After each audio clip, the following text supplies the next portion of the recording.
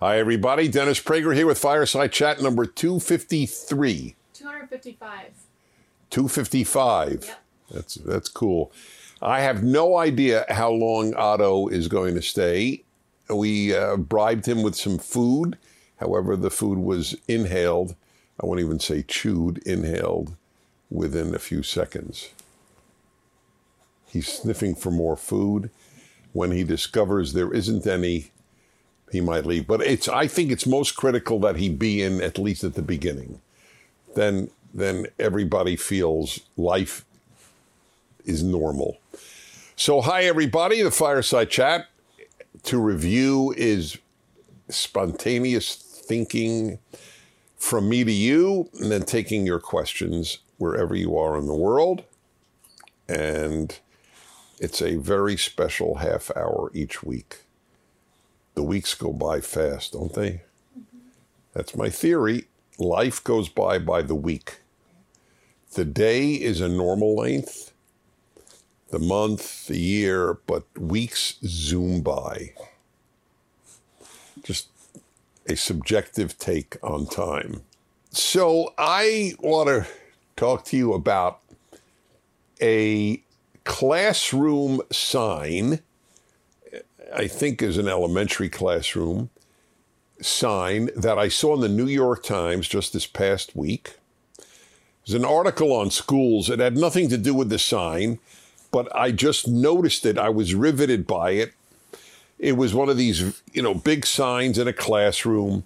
It had a drawing of the globe, and around it were words, and each letter was a different color. So that's why I assume it was elementary school. And I don't remember the exact words, but essentially the wording was, the world is better because you are in it. So this was a message to, I don't know, 5th graders, 8th graders, somewhere between that. So what age would that be? 8th grade is about 13. So between 10 and 13. Yeah, that makes sense. It blew my mind. I gotta tell you, the world is better because you are in it. So I was thinking, number one, did I ever get such a message when I was 8 or 10 years old? And I started to crack up. If you'd have said to my parents, I think you should tell Dennis that the world is better because he is in it, I think my mother would have probably just left the room and done what she wanted to do, call up a friend or something. My father would probably have said, what? I'm not sure he would have understood. It's not like his English was defective. His English was perfect. He really taught me how to write. But, well, you saw him. This is the new Otto, very restless. What can I do, my friends? Our theory is he might find the fire too warm, but he didn't find the fire too warm for 4 years.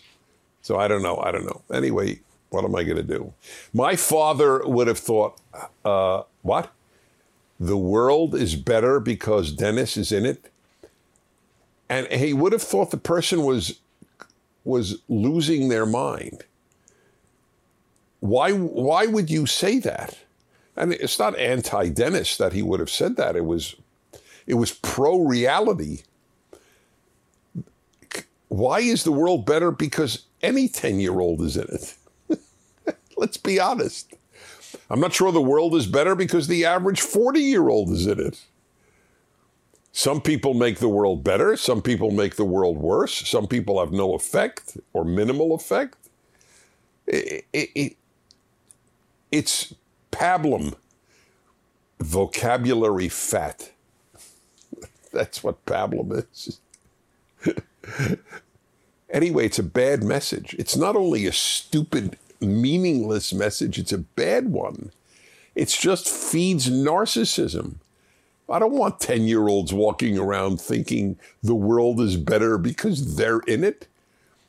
First of all, I don't like lying. Truth is the pillar of society. When truth is knocked out, It's all over. That's why it gets me so worried when people say men give birth, that we have abandoned elementary truths for the sake of some ideological agenda is very, very bad. But back to this, it's just not true, okay? The world is better because you are in it.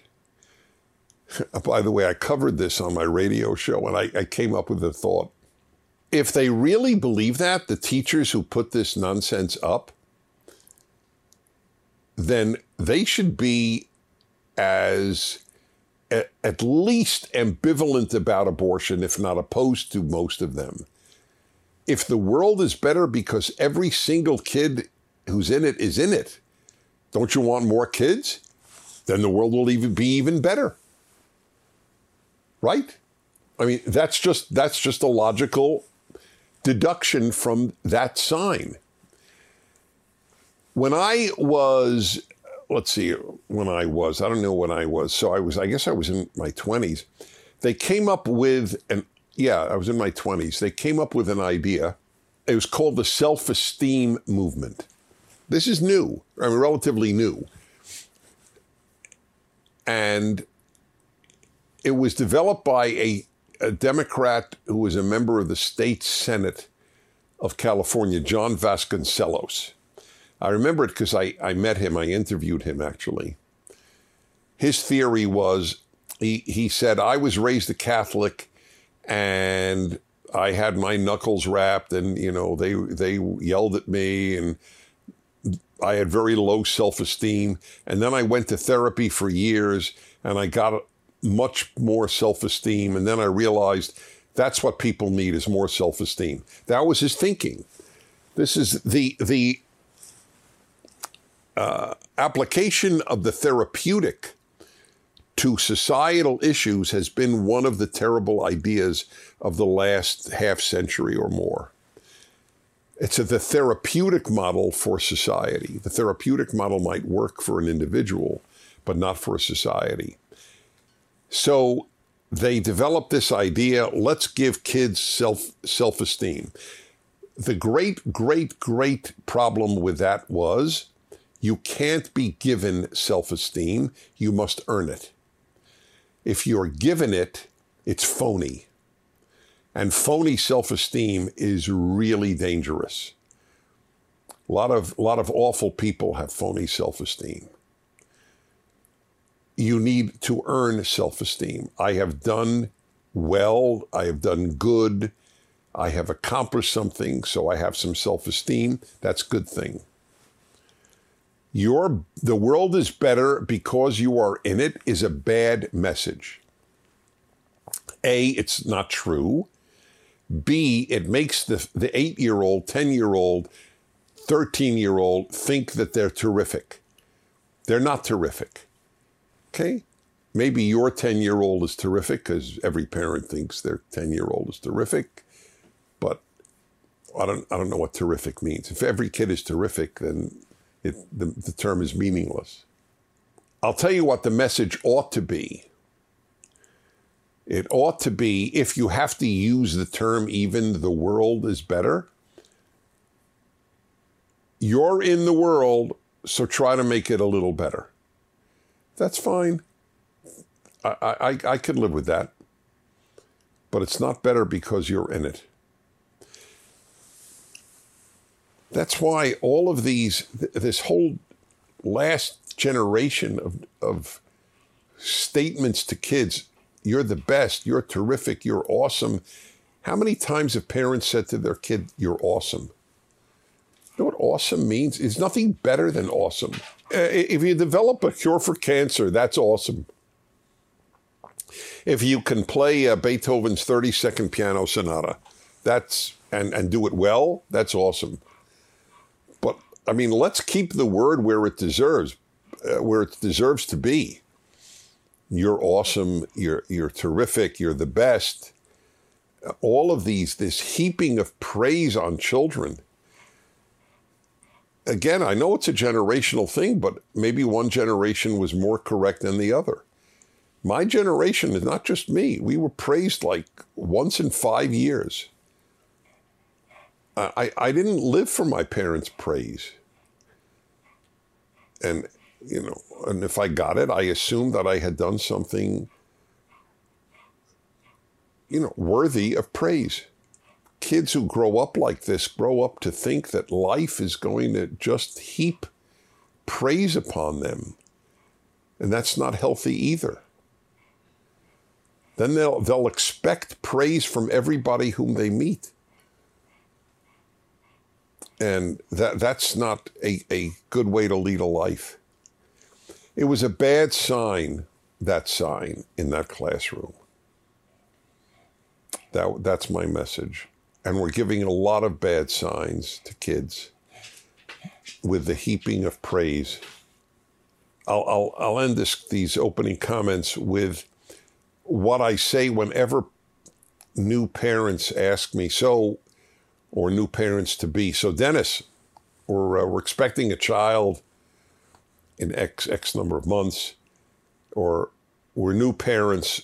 What's your advice? And I said, tell your child that self-control is infinitely more important than self-esteem. That's my message. That's what should be your message to your kid.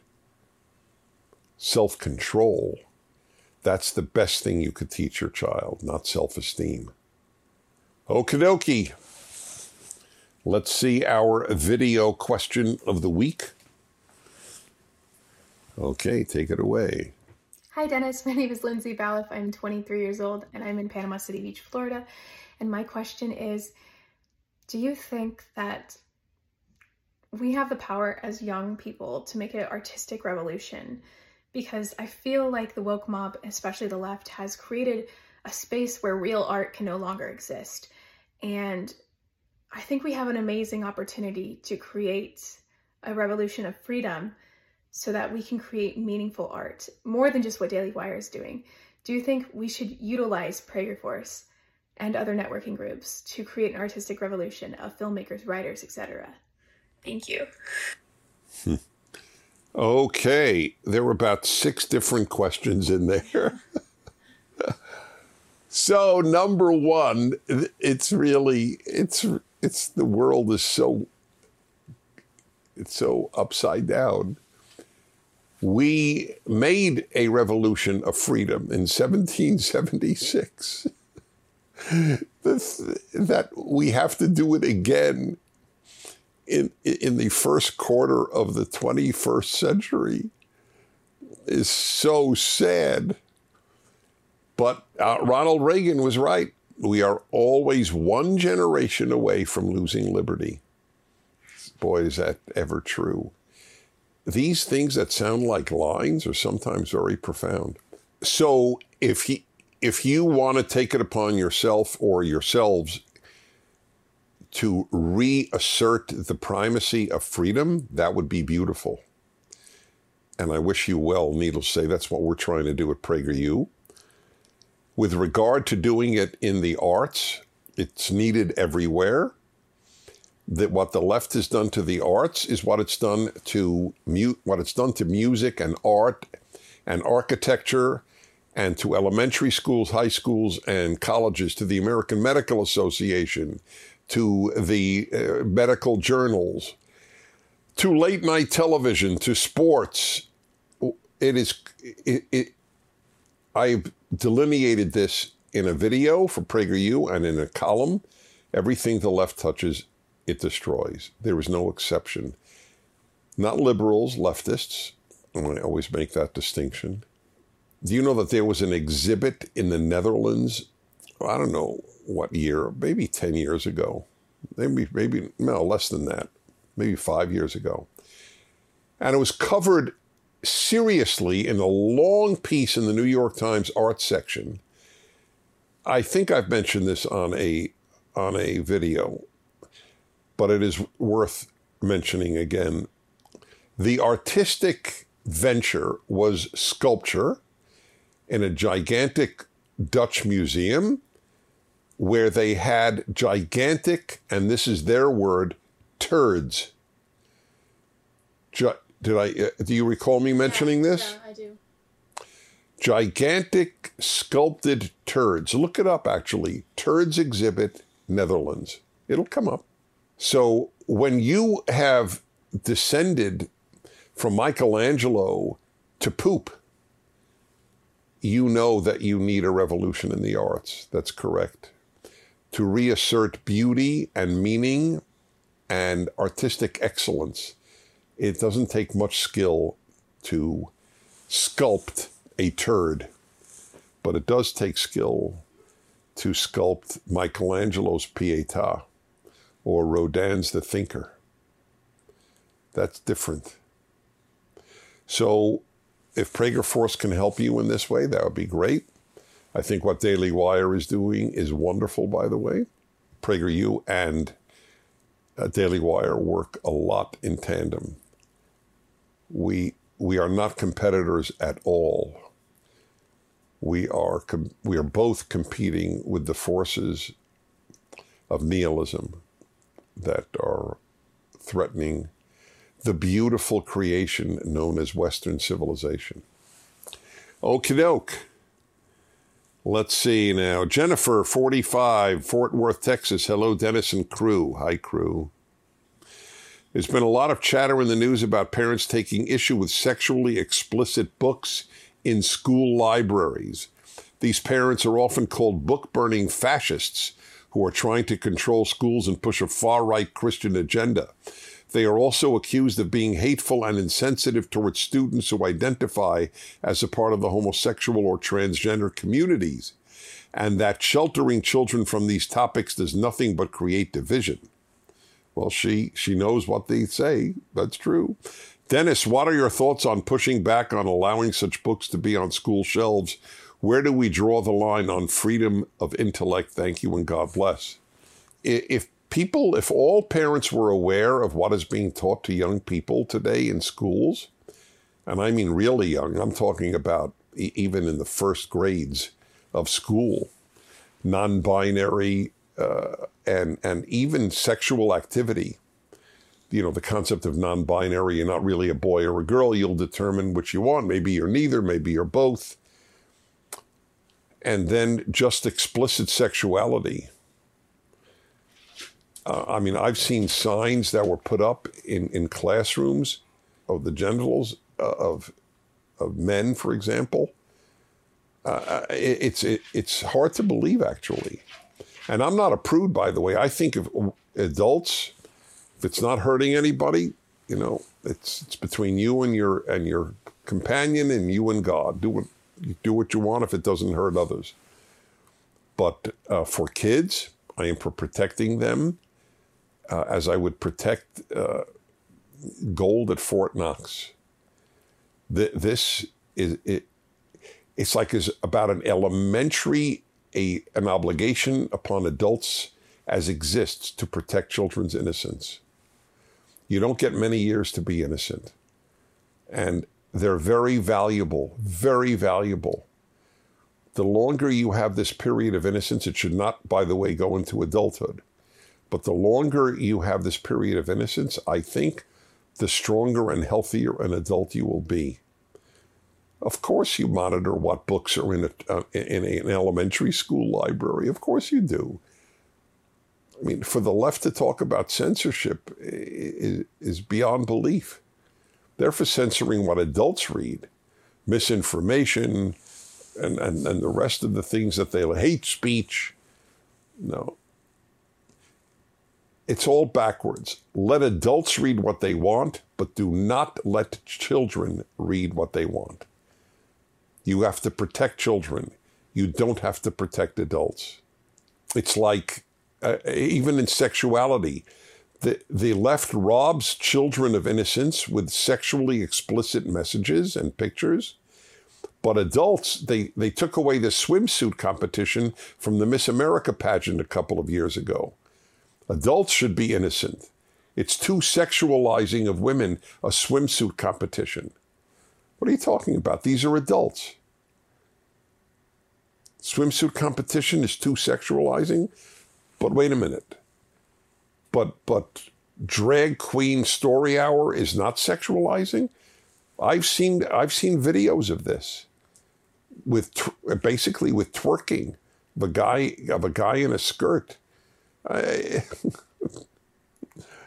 Oh God, is it all backwards? It's so all upside down. Chris, 49, Dittmer, Missouri. Hi, Dennis. I was listening to your podcast on the hookup culture.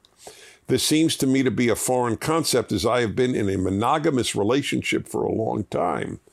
I was curious from your experience if monogamous relationships are a generational thing.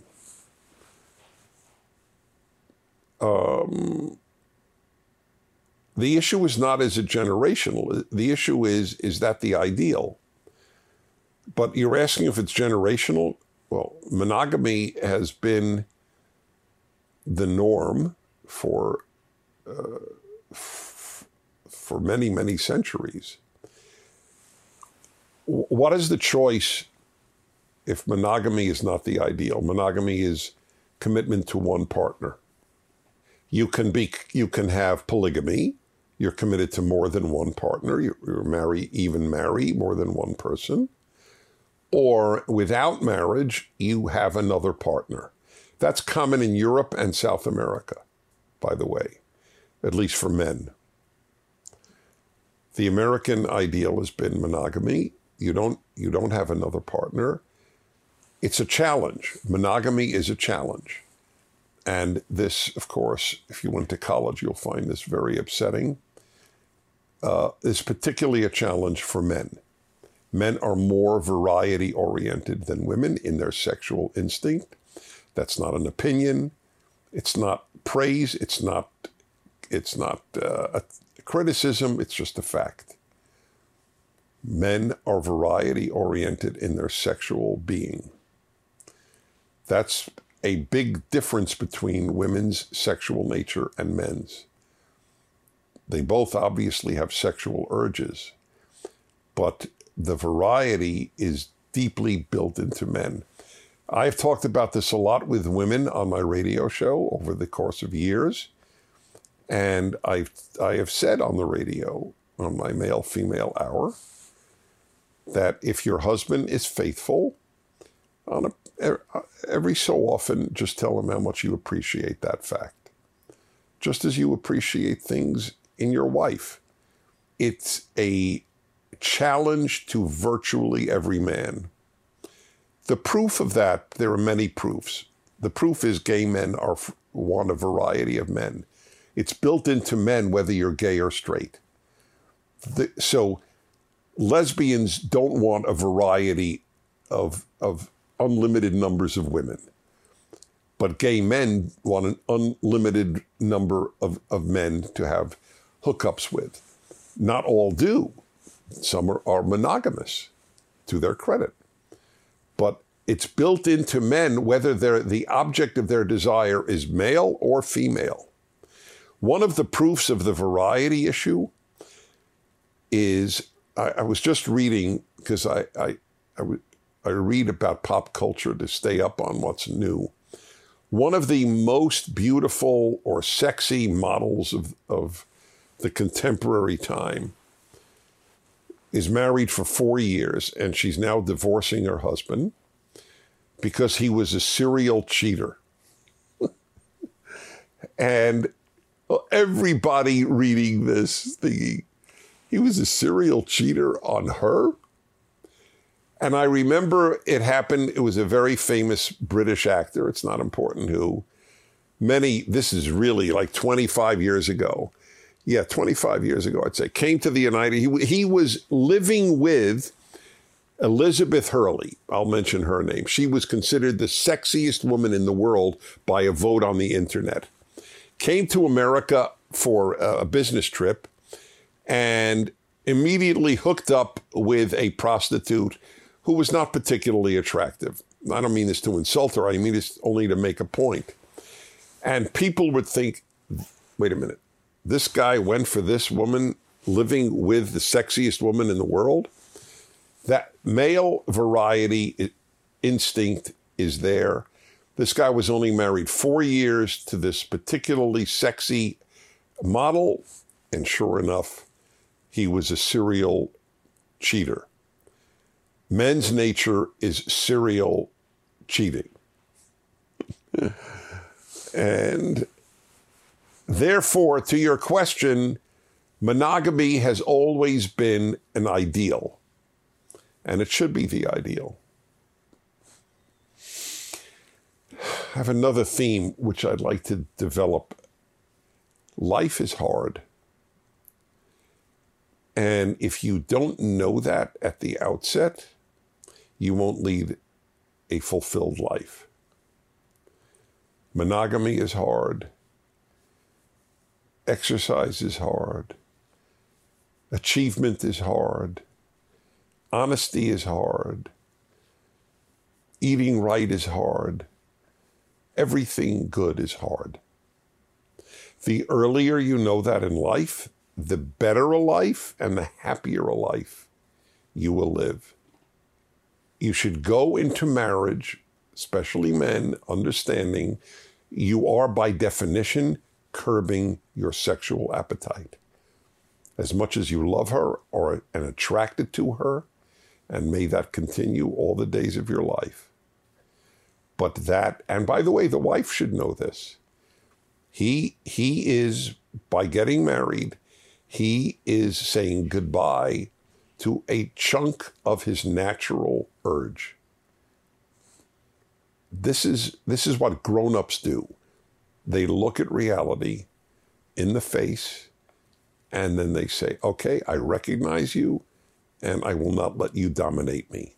In other words, I will not let you, my nature, dominate me. I will dominate my nature. Long answer to the monogamy question. What's our timing?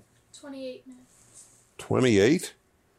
Sarah, 15 years old, Nashville, Tennessee. Hello, Mr. Prager. Hello, Sarah. It is quite clear that you love what you do. I'm glad that it's clear. That's really, really important. You know that? I think that's part of the appeal that I have to people when I analyze it just objectively. You don't want to think they're doing it for the money. I think it just as an example. Anyway, and also make a good living out of it. That's really funny. That's real. There it came. How does one get to use their talents and have a successful livelihood in that field? Personally, I love the arts, but that's rather hard to get into and be prosperous. Thank you for everything you and PragerU do for all your watchers and listeners. This is a great question.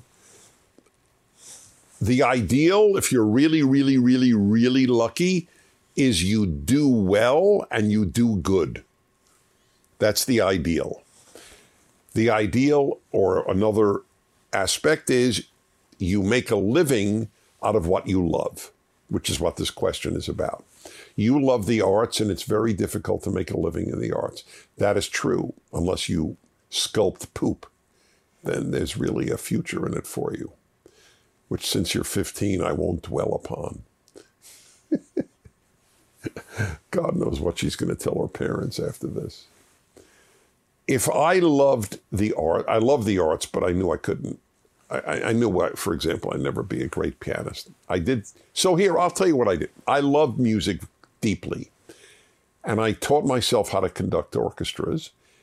And I actually got good enough to conduct orchestras. My most recent was a Haydn symphony at the Disney Concert Hall in Los Angeles. But it's not my vocation. It's my avocation. So you can make what you love your avocation. And that way you get to do what you love, but you make a living doing something else. That's the happy balance for most people. Most people will not make a living doing the thing they most love. And that's okay. Do what you love. Don't make it necessarily a living from it. By the way, you might get good enough and you eventually will.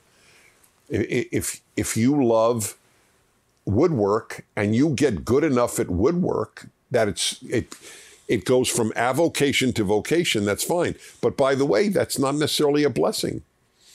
Once you have to make a living out of what you love, you may love it less. That's very important to realize. I would continue working in the arts if one day you can sell some of what you do. That's icing on the cake, but you don't have to give up your love, but then you have to make a living additionally. That's how I would look upon these things. But I want to repeat, don't necessarily think that making a living from what you love will be a blessing. It may be very lovable as a hobby, as a passion, as an avocation, but not so lovable when you have to do it every day and do it well and make a living from it. So what is it the old saw? Be careful what you wish for, you may get it. Okay, wonderful to be with you. I'm Dennis Prager. See you next week.